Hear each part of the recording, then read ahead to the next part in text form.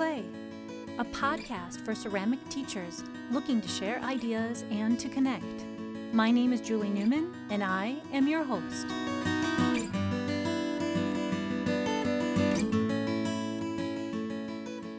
Welcome back. Have your students ever shown you social media videos of the magical trees that are created by this mocha diffusion process? If so, the video was most likely created by my next guest, Kevin Kowalski. Kevin is a high school teacher in Orange County, California. In this episode, we talk about creating positive connections with students. He explains how excited he is by the interactions he's getting from students using social media and the chat function in Zoom. We discuss the challenge of being in two places at the same time in the ceramics room when teaching both hand building and wheel throwing. He tells us how this online learning has given him the opportunity to create reusable content that he plans to use after we return to in-person teaching. We dive deeper into what's working during virtual learning, and he details a new procedure he uses for monitoring student progress and final projects. Lastly, he tells us about several workshops he's developing for all of us to learn about mocha diffusion and soda firing. So let's jump into our interview with Kevin Kowalski. Welcome to the podcast today. I'm here with Kevin Kowalski. Welcome to We Teach Clay. Thanks for having me, Julie. Yeah, I'm really excited to meet with you today. You might not remember, but I did attend one of your workshops a while back. I wrote that in our Instagram, and it was one of your mocha diffusion workshops at Aardvark Clay. And I'm kind of one of those junkies. I go to as many workshops. I want to learn, I want to do, and I really, really enjoy the time that I spent with you. So thank you for always being a good sharer. Very cool. Yeah, I'm glad you took something away from that workshop, and hopefully you were able to teach your students that. I do. I actually take the mocha diffusion into my advanced class because it's really cool. And almost every advanced kid has encountered one of your Instagram videos or something, or one of the, what are those, the most satisfying ceramic videos. Those trees that you make are always in those videos. So I have students that say, hey, have you seen this? I'm like, not only have I seen this, but I've met him. I went to a workshop. So it's really cool. That's great. Yeah, so you're in Southern California. I'm in Southern California. Why don't you, although we wouldn't know it, right, because we're virtual, why don't you give us the skinny on where you're at, where you teach, what you teach, how many students you have, so that we get a basis of where you are. Yeah, I work at Esperanza High School, and I'm a full-time ceramics teacher. I'm the only ceramics teacher at my high school, although the district does have a really robust art program. Other schools in the district, other high schools have maybe two full-time ceramics or one full-time ceramics position. So we have a lot of connections and a lot of like professional development opportunities in our district, and we all kind of share ideas, which has been amazing. So I'm not alone in the district, but I'm alone at the school as far as the only ceramics teacher.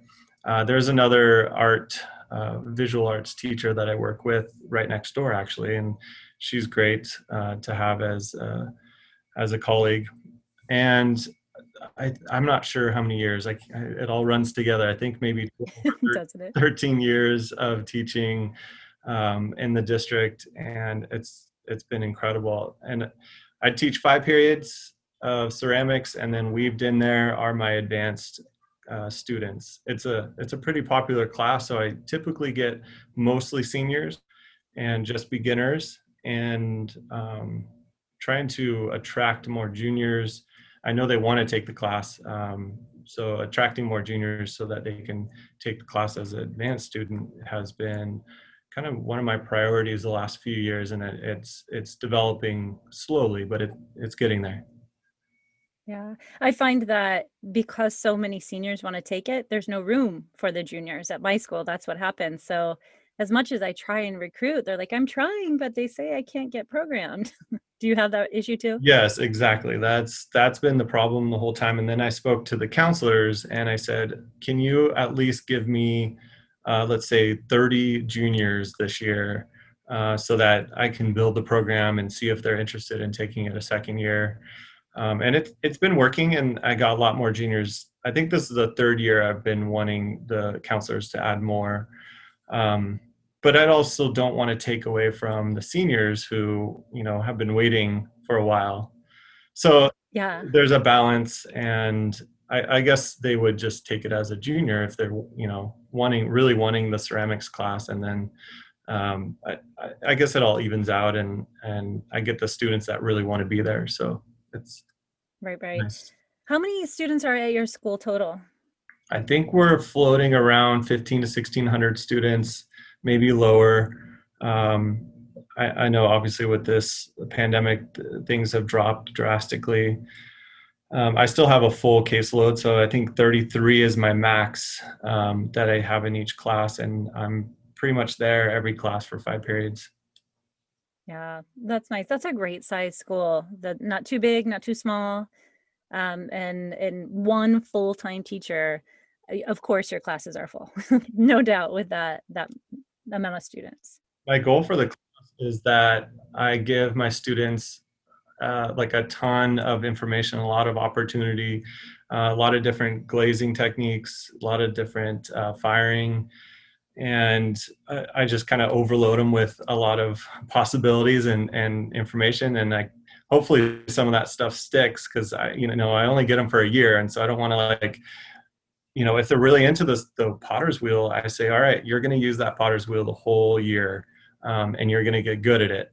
And I Wow. also, if you don't like the potter's wheel and you tried it, then let's stick with hand building or sculpting, and you'll have similar projects. So we'll say, let's make a mug. Obviously, the people on the wheel are making a wheel thrown mug, and then the hand builders are making a hand built mug.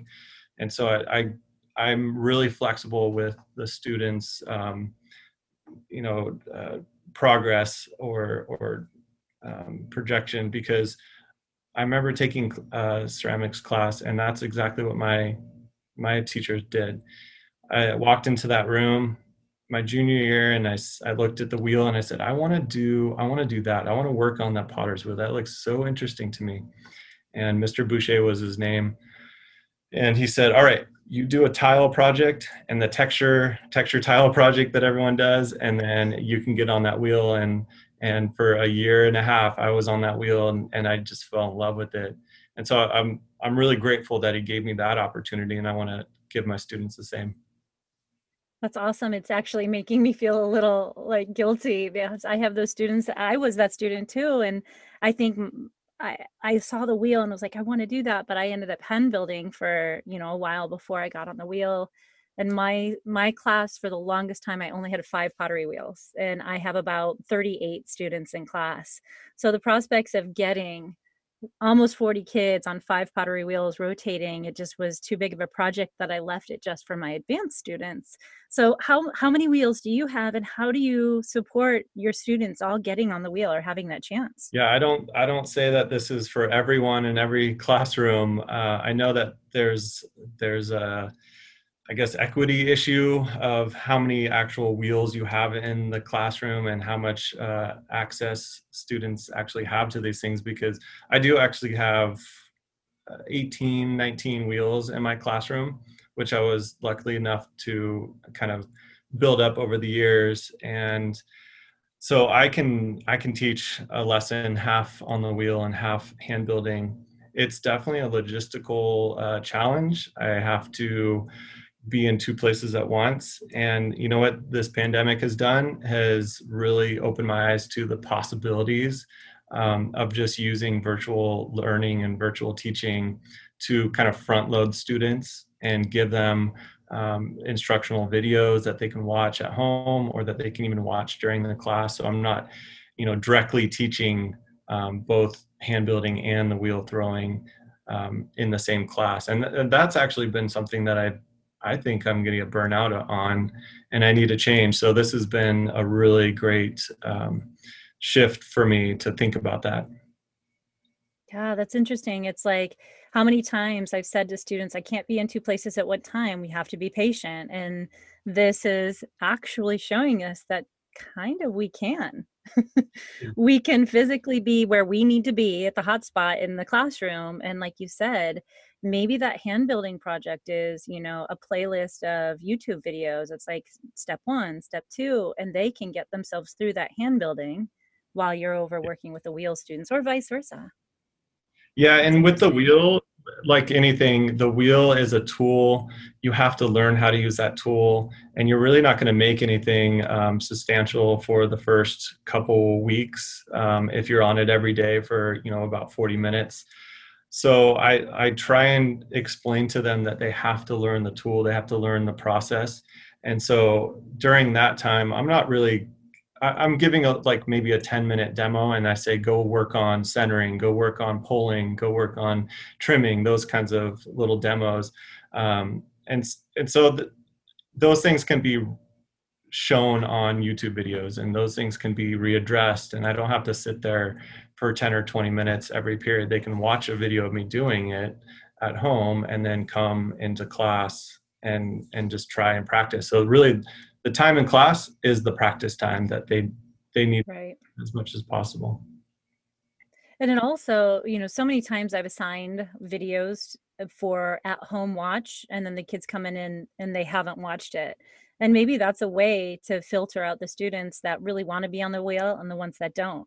And the kids that haven't really put in the work and the time, then if they can't advance because they haven't taught or watched the video to attempt to learn and observe that instruction on their own, they can't maybe move to that next step. It's a dance we have in a ceramics room because there's just so many different things going on.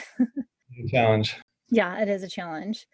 So this year has been probably the biggest challenge of our career so far, logistically. And I know that we're virtual 100%. My school is in the San Fernando Valley. What is your setup with COVID-19 situation at your school? We started the year 100% online virtual learning, and we're still in that phase right now. We're transitioning soon to a hybrid model. So the students will be half here and half online. Well, actually not half. It's changing. The model hasn't been set yet, but what I want to address and talk about is at the very beginning, I was very sad. I walked into my classroom, and almost the first day I was in tears because it was just really sad to not see my students physically there, not feel their presence, not like interact with them. As we started doing Zoom and more distance learning, I did some projects where I got to know them. They showed me pictures of their family and their hobbies and interests, more interaction on Zoom with them. Really kind of brought a new light to the whole situation. And now I really actually enjoy the rhythm that we have. I've been making connections, just having them show their videos or turn their cameras on so that I can see them working has been a huge help. I know that the participation is the challenge, right? In any class, you want someone to talk up in class. You ask a question, everyone's quiet. So really the chat option on Zoom, which we use as our platform, has really transformed the way that I teach, because they all love like quickly texting and chatting their answer, and they all want to be heard or seen. And I think that's one thing that's really kind of given me a lot more excitement about technology, because I would ask questions in class and there's no response. But now that there's kind of this way to respond and have everyone heard, that's really kind of something I'm going to take with me. What kind of questions are you asking in the chat? Because I also ask questions and I get the crickets. I'm like, does anybody want to unmute? Raise your hand. And I'm like, or I'll call on you. I've tried all these different strategies. Some work better than others, but I have had chat, but I haven't found that the majority of the students participate. It's just been kind of like a sprinkle. What are you doing? What magic do you have in the chat? What magic? It has to be your questions or your finesse, or you've got a magic finger and you hit that button and they all want to respond. I don't know. So every time someone writes a chat or writes a response, I'll say their name and read it out loud, and then give them some kind of positive feedback and say thank you for your response, that kind of stuff. And I don't know if that's actually encouraging them to post more. Maybe the questions I'm asking are very simple, and obviously, I'll ask a very simple, everyone knows the answer to it, but they respond, and I say, keep responding. Tell me what you think, and uh, uh, I guess that's the magic, is maybe just addressing them, and giving them positive feedback. I do the same thing when I'm doing live broadcasting for my own personal Kowalski pottery business. I'll do an Instagram live, and when people are showing up or when they're writing a response, I'll try and address them individually and call out their name or their username, whatever is showing up. But I think that's a really powerful tool to be acknowledged and seen and heard. So maybe that is a little bit of the Yeah. I think so. I think calling on the students and letting them know that you actually see them. I find that for me, as I was trying to make relationships with the students at the beginning, I had, I knew things were working, right? Like I knew I was moving from my one camera to my document camera, but I would call on a student and I would say, "Hey, Jill, can you unmute and tell me if this is working?" And then she would say, "Yeah." Say, "Hey, Jill, thank you so much for that. I appreciate it." So I was really trying to call on students so that they realized that I could see them and that I appreciated them, acknowledging that things were working. I'm still trying to get the chat, but I do call on the students, and I am very appreciative. I don't know. Maybe I just need to try and be consistent. Oh, one thing I was thinking of is that uncomfortable silence. Maybe you're good at uncomfortable silence. I am not. like you mean that you need to fill the silence so you keep talking or say something. It's like the wait time. Like I'll ask a question and then I'm ready for a response. And when I don't get anything, I get a little nervous. So maybe it's just to ask a question and be like, okay, who's going to answer? I definitely that's very true, because there's a lot of times where I'm playing in my head like, wow, it's really quiet right now, and I'm taking roll and I'm looking at the computer and they're all just staring at me like, I, I'm thinking in my head maybe I should do something, but I can't. I have to take roll and I can't entertain them. So then part of it is I'll say, hey, throw in the chat, what did you do over the weekend, or what are your plans for the weekend, or what is something you learned in class. And so while I'm taking roll or attendance, I'm reading the chat and doing attendance, trying to at least. And Right. That's a great idea. That is not just specifically related to ceramic. I like how you're pulling in the weekend because the kids are missing the social aspect of school. Like that's the part that they are agonizing over. And just being able to chit chat about the weekend or their favorite new song, maybe that's the ticket into enticing them. yeah, just any kind of engagement that you can trick your student into is, Yeah. so getting them used to like just chat. I think they're used to it. They're on their phones all day, texting or interacting on social media all the time through the chat. I think maybe the hardest thing was like, don't use slang and don't abbreviate things. That's really annoying when I'm like, I don't know what these things mean. Like I understand LOL and certain, normally used ones, but I have to like ask my students, what does that even mean? It's I like do too. BRB. It's like, oh yeah, be right back. Okay, but don't say that. Just type it out and be normal. I know. I asked the same one. I was like, "What is BRB?" And I think what's really fun is like I think we are of similar age. We're not an old teacher, but I'm not like an early teacher. And so I can kind of poke fun at myself and say, "This old lady," even though I'm not that old, I'm like, "This old lady doesn't know what you're talking about." And it really kind of brings that approachable level to the students and they get a kick out of it. Right now, the tea, right? The tea. Have you heard that expression? Give me the tea or tell Yeah, me some yeah. tea. And so I always joke around, but I say it so wrong. Yep. so that they just crack up. Like, I don't say it correct, I say it horribly, so that it just makes more fun for them, and then they start to loosen and lighten up, and I can see their bodies changing in the class, even through the screen. So one of So one of the ways that I'm trying to connect with students and also kind of develop a larger social media platform is I'm now on TikTok, which is kind of silly and annoying and hilarious all in the same breath. But I'm trying to be entertaining on TikTok and show off the process a little bit more and really just bring some like better quality content. There is a ton out there, but it doesn't always show up on the For You page.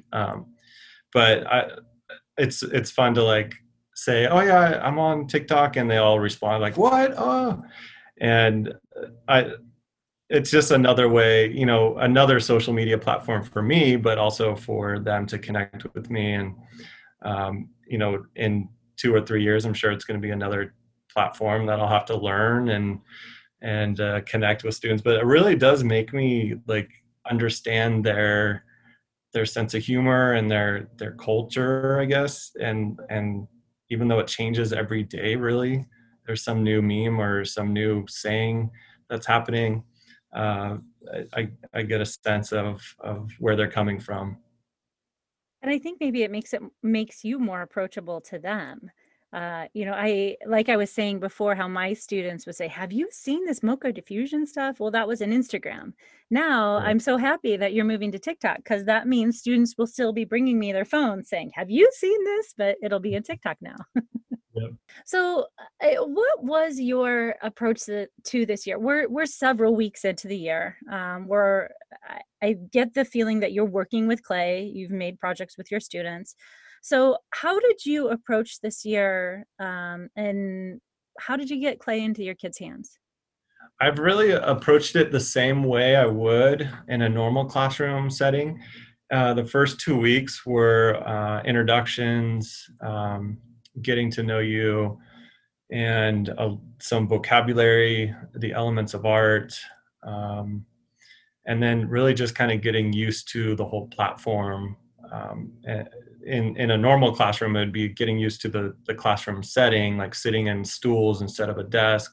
But in this, it's like, okay, well, we got to learn how to use the chat. We got to use different camera angles. So I was using those first, actually 3 weeks, we did that.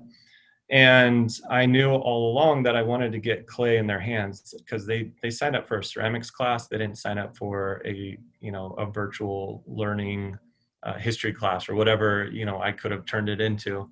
So I wanted to get clay into their hands. I was lucky enough for my district to get some funding, and I ordered a bunch of plastic bins from I think it was Home Depot. They're like shoebox bins, Right. and then I filled them with clay and tools. And then I just did a big handout at my school. And I think just today someone was like, I still haven't gotten my clay. And I think that's the only one out of like 160, 70 students. Um, Wow. and once they got clay and we started working in clay, I like my anxiety level dropped, because I'm like, okay, good. Like, I'm comfortable here. This is my rhythm. This is what I'm used to. But I'm also teaching way differently because I have to slow down. It's taking so long, and we're on block schedule as well. So I only see them 2 times for a full period, and then 1 time for kind of like a 30-minute preview and review of the week. But it's just every step is taking so long, and I'm having to slow down. So I'll give them the instruction the first day. They'll have time to work on it. I'm giving them Google Classroom slides or Google Slides to fill out with reference images. And then I'm also having them take progress images of their work, and then eventually final images of their work. And so it's all kind of being documented on that Google slide. I'm encouraging them to show me their workspace as they're working live, so I can see them working, and having them ask questions in the chat or unmute. So once we got clay in their hands, I'm feeling a lot more confident about being a teacher. Because at first I was like, wow, how am I going to do this? I have to reinvent ceramics for virtual learning. But lucky enough, we got clay out, and it's working. Yeah, we don't have to reinvent, which is awesome. It's just the reinvent the way we do it, but not what we do. Yeah. Yeah, it feels strangely the same, but weird. You know, like I also have that anxiety level that went down. It like everything felt like it just clicked in once the kids got clay. I felt better about everything too. How long are your block schedules? How long are you actually with the students when you're looking at their workspace, when you're having them show you their art or you're demoing? What does that time frame look like? So we have 2 days a week for 75 minutes. And then on Fridays, we have like a 30-minute per 30 minutes per class, kind of it's called a review and a preview, which I like a lot. It's going to change for the hybrid model, but I think that's going to switch to the midweek, which is a Wednesday. So Gotcha. there's going to be a Monday, Tuesday group, or sorry, a Monday, Wednesday group, and then a Tuesday, third, or I don't know. Sorry, Yeah. I really don't know the schedule. Well, I think there's so many different options because people are saying, well, do we have group A come Yeah. on Monday and Tuesday? And then we have group B come on Thursday, Friday, and then we clean the school in the middle. Or is that too weird to have instructions separated? So we have Monday and Thursday and Tuesday and Friday. Like there's so many models. Yes, so that's the model that we are going with, and for the hybrid, and things could potentially change again. But you know what? I always think we teach creativity, and as teachers, any type of teacher, we have to be creative.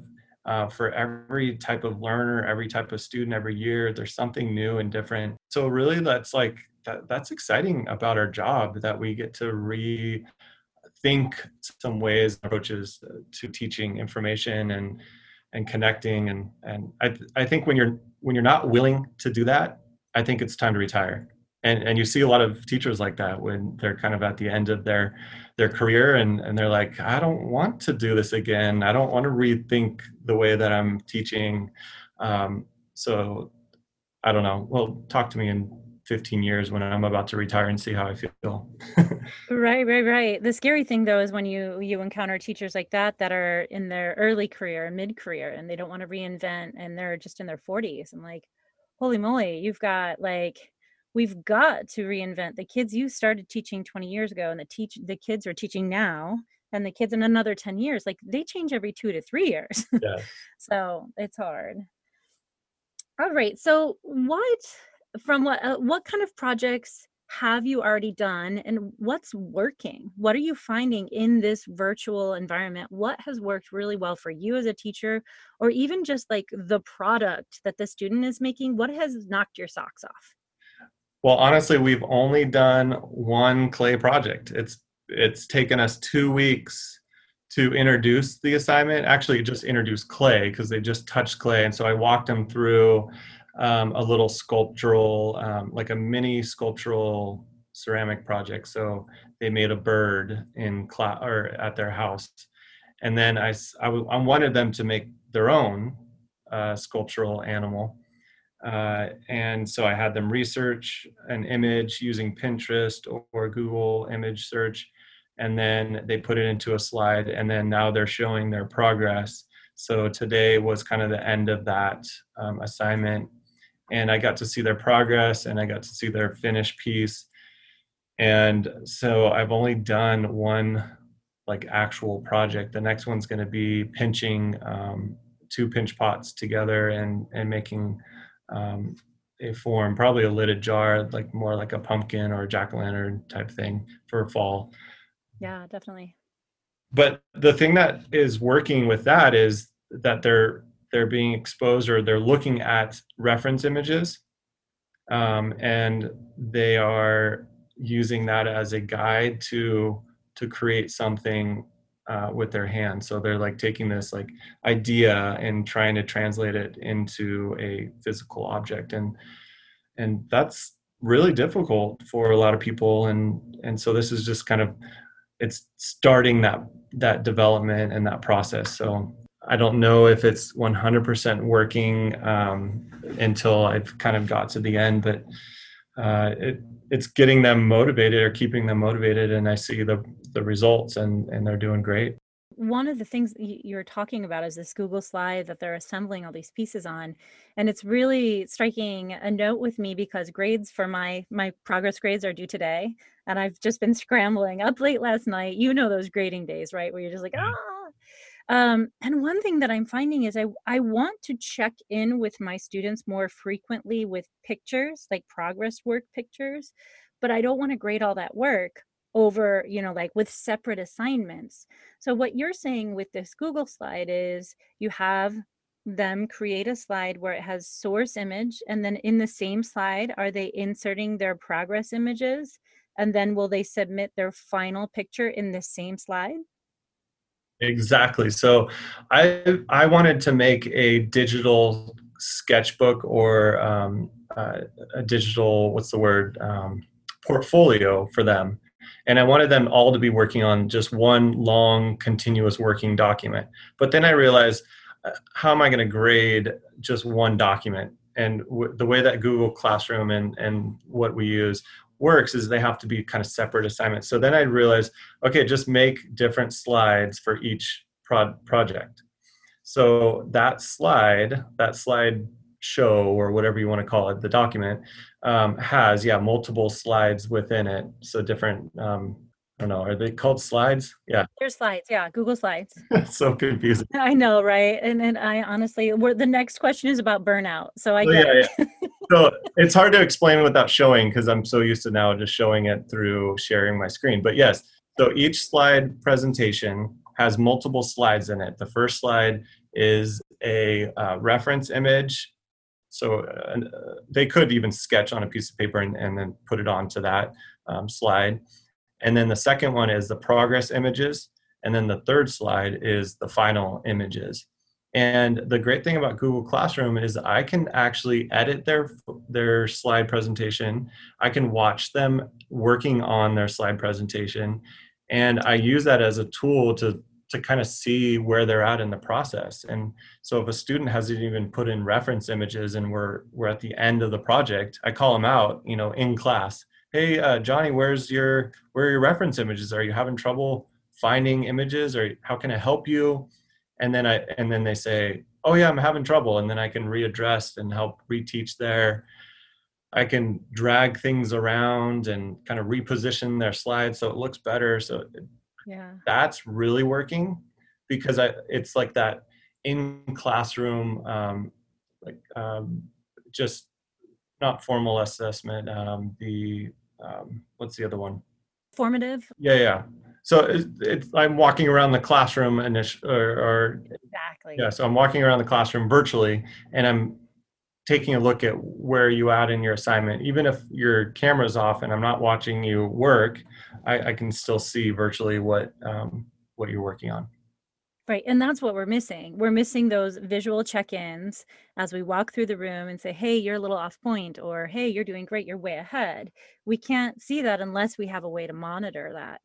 So logistically, because I'm a Google nerd, I like love the way that Google works and how we can see what the students are doing. So just logistically, are you assigning, are you giving them the Google slide format and then it's attached to an assignment, and then they're just updating it and you're watching it go, and then at the end they turn it in?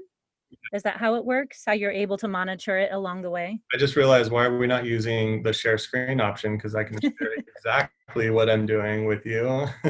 You can edit this part out while I Right. but maybe I'll be able to explain it if I just see it. Let me see. Sorry, it's a little slow now. No problem. Because sometimes I'll be grading and a student will not have turned in something, and I'll click on it and I'll see they've actually done half of the work, and I want to give them progress points for at least doing something, but yet they still haven't formally turned it in. So that to me is saying, hey, maybe that if we have that slideshow up there and they're editing it, I'm doing a checkpoint like, hey, you should be done with slide 2. You should be done with slide 3 by day 3. Yeah. I mean, if you want to be that meticulous about your due dates, I'm pretty flexible, and I say, okay, here's your assignment. You get it done when you get it done. But then I'm also pressing them like, hey, Right. where's your slide? Are you having problems? So, in this next part of our interview, Kevin shared his screen with me. We talked through how he uses Google Classroom and Google Slides to monitor student progress. Originally, we talked about editing this part out, but he has a lot of really great suggestions. Although you cannot see what he's showing me, he is very descriptive, and I think you can still get some great ideas from this part of our conversation. All right, so I have first period, and then I break down the Google Classroom into in the classwork, I break it into weeks. So we're on week 5. Mm-hmm. We have clay animal sculpture, and then within this, I have the Google Slides, and I made this template for them, and it has the 3 slides on it and the instructions. And so when every student opens up this slide presentation, it makes their own version of it. So now that Right. You do make a copy for each student. exactly, it makes a Yeah. copy. And then on the first slide, you're including 5 images as a reference image. And then the second slide, once it loads here, it's going to say include 3 progress images. And then the third slide is final project images, 2 to 3 slides. And this is something that I just developed this week because I was like, oh, I need to see your progress. So I need to make a slide for that. And then I want to see your final project. So I need to make a slide for that. And I don't want to have 3 separate documents and 3 different assignments that I'm grading. And I can see in real time the students working on this. Right. So I said to my students today, you should not be starting clay unless you have done your sketch plan. And then they had to upload, or they actually had to physically show me their sketch plan. And I had like 3 students that hadn't completed that. So that's the checkpoint. Like, you shouldn't be done with your project without having slide 1 done, without your reference images. Yeah, and some students were having internet issues and they're like, I can't upload images, and they were working in clay. So I'm like, okay, well, don't waste the time just trying to upload images. Work on clay, that's fine. But just make sure when you get a good connection, that you're uploading these images. And that's kind of the flexibility that I show or give my students, because I just want them to be efficient in the process. So I'm showing you a student's work and some examples. So here's their reference images, and I can like go in and adjust the image and move it around. And then here's their progress. I said, take pictures along the way, get a good clean background. And then they haven't put in their final images yet. But that's great.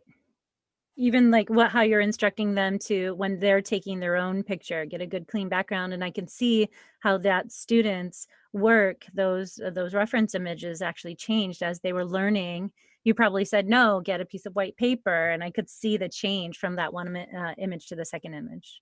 Yeah, I did actually teach a whole photography lesson too, where they had to take a bad picture of an object and a good picture, and then they had to justify or explain how they took that bad image and made it a good image. And I walked them through a whole slide presentation on taking good photos. And so I think that's one thing that I have to readdress and go back to, because I don't know if they actually got that idea or that concept from the lesson. So I'll probably have to reteach, like, how do I really want them to photograph their work, and how close do they need to get? What's the correct angle?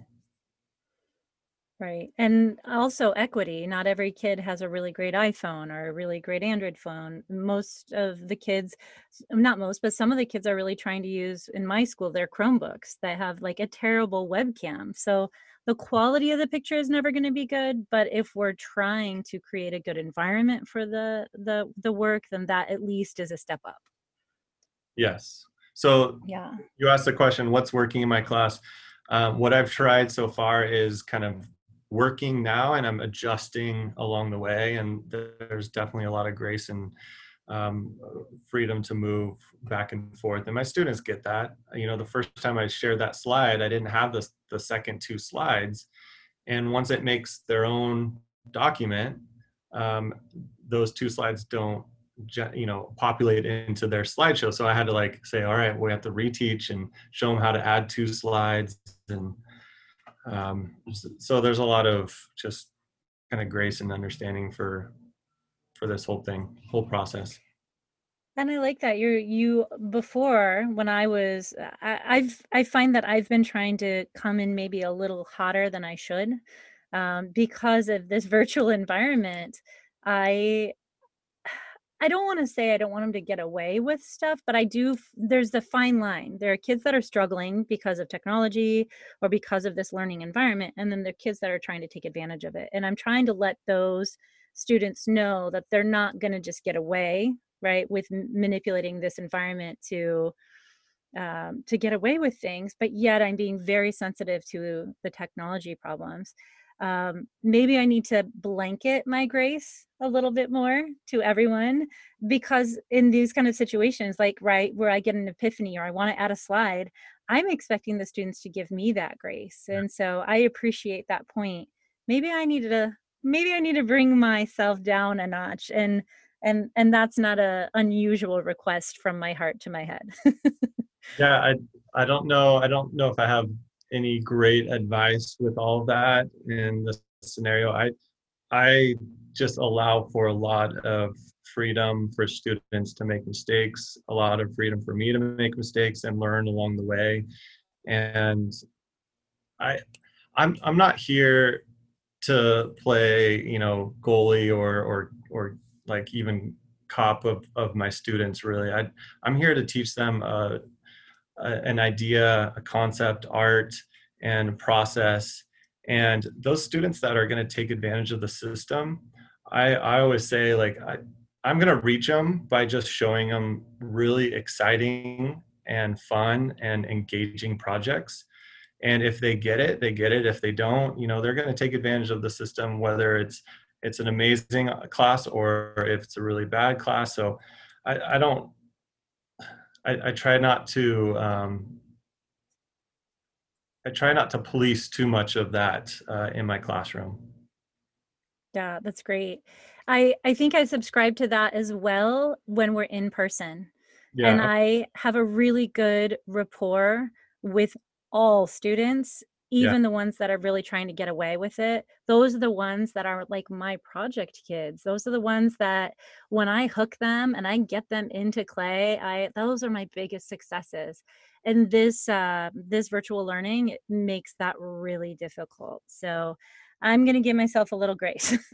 Well, we can't see them either, and so you don't know what they're doing. They could just be laying on their bed playing video games, just doing the project when they can or when they want to. I don't. It's really difficult, but yeah, we just have to like just take a deep breath and step back and say, all right, we're all learning in this situation. It's brand new, and I think you're going to lead into the next thing, which is burnout. Yep. That's exactly the perfect segue. It's just talking about the students' mental health. Like, I have kids that are laying down, and I explicitly say, please don't lay down during class. You shouldn't be in your bed. But I feel like some of my students are struggling, like struggling. And then that also leads to teachers. Like, we are at an all-time high as far as burnout and stress and rigor and responsibilities.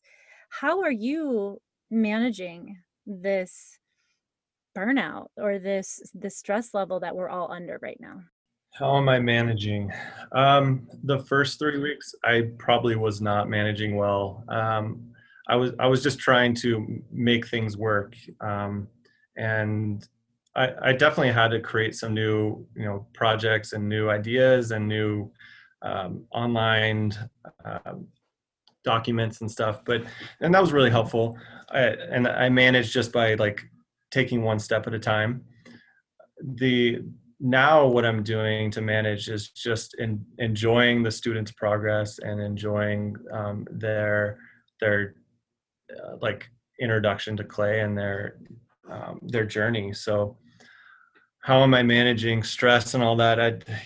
I'm a pretty laid back, relaxed guy. So I think the stress management comes just by having a wonderful wife and a wonderful family to come home to, and enjoying their presence. My two daughters are 3 and 5, and I come home and my wife is homeschooling them all day, and I get to take over as much as I can, and we'll go jump on the trampoline or jump in our little blow up pool in the backyard, and really just try and de-stress from all just the screen time that I've had.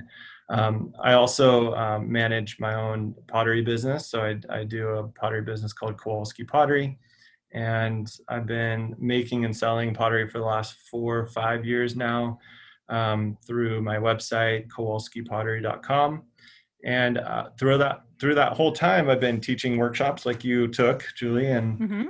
that's been a really great outlet for it allowed me to be a teacher, but also be creative in a different sense. So teaching workshops has been a really fun avenue that I've explored. But now with this whole pandemic, workshops have gone online, and I've been developing online workshops for the Mocha Diffusion and also for soda firing. I don't know if you know this, but I built a kiln at my house, a soda kiln at my house, and I've had successful 2 workshops and already selling out of the next one. So Oh, wow. I didn't know that. So you actually built a kiln at your home? I did. That was a project of mine. I built a kiln similar to the one I did like 4 or 5 years ago in my classroom, and I built this one at home using an electric kiln and converted it. And so now I'm having people or students come from the community and take classes at my house and fire the kiln and kind of learn the soda firing and kiln conversion workshop. That's cool. So you have a soda firing workshop coming up at your home? Yeah, so my goal is to do that every month in Southern California.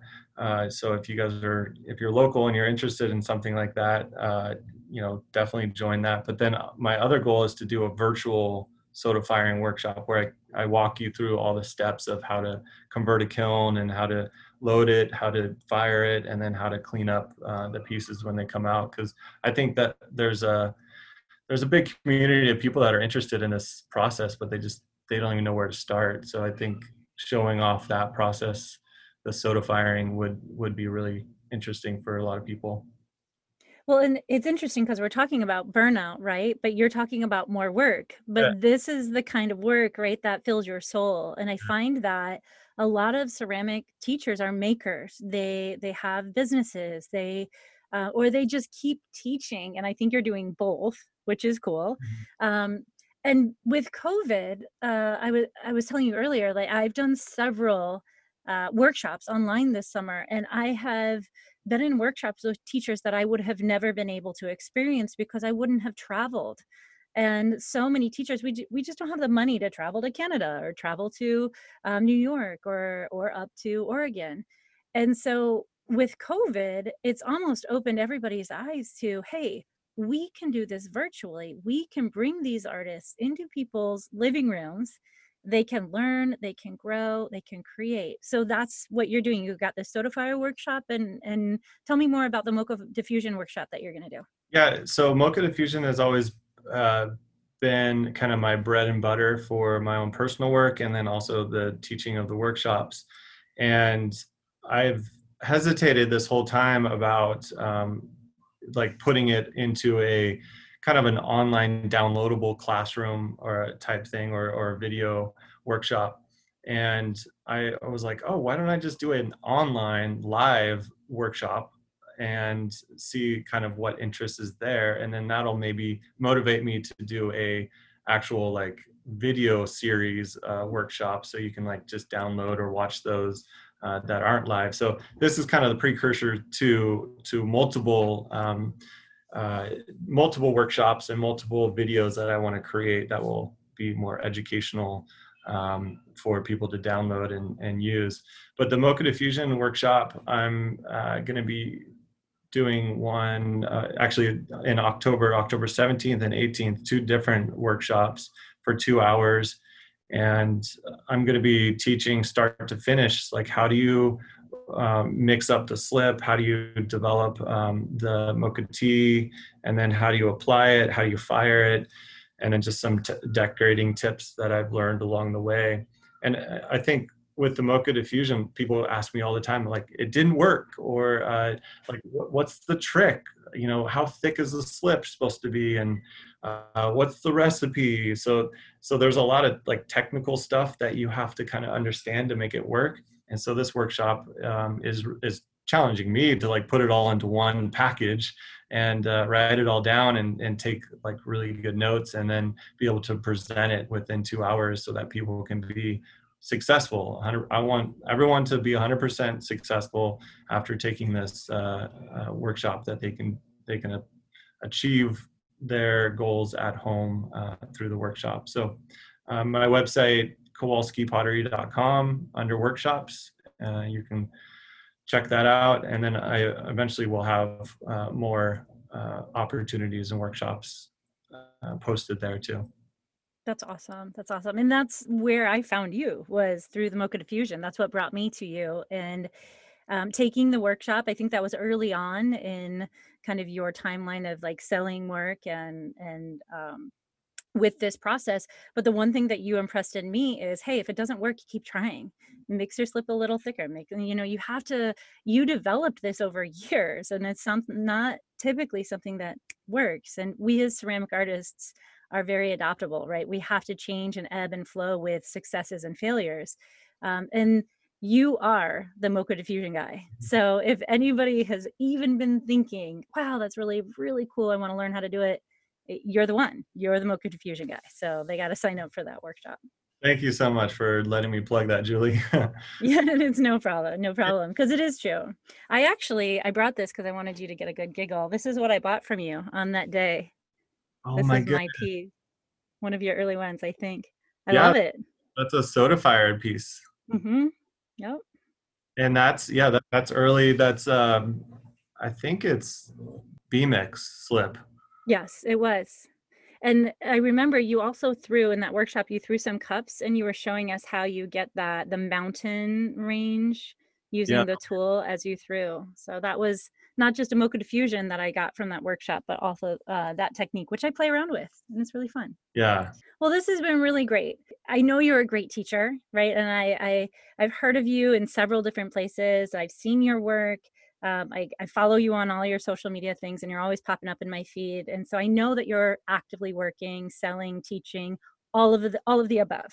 So if anything, you're motivating me to continue to reach, right, and continue to do the things that make me happy and maybe give me more grace and more balance and lessen my burnout. So I appreciate all of the things that you gave us today. So thank you so much for being on this podcast. Thank you, Julie. Kevin is such a cool cat. He is a laid-back guy who puts his students' needs first. I love the story of his beginning on the pottery wheel. It really made me think about the times that I said no to students, thinking it was just too soon. Once we work through this virtual learning and return to the classroom, I'm going to rethink how I work the wheel into my introduction classes. I can't say enough about how great Kevin's workshop was. He does a great job making what seems to be a complex technique seem attainable and something fun to bring to your classroom.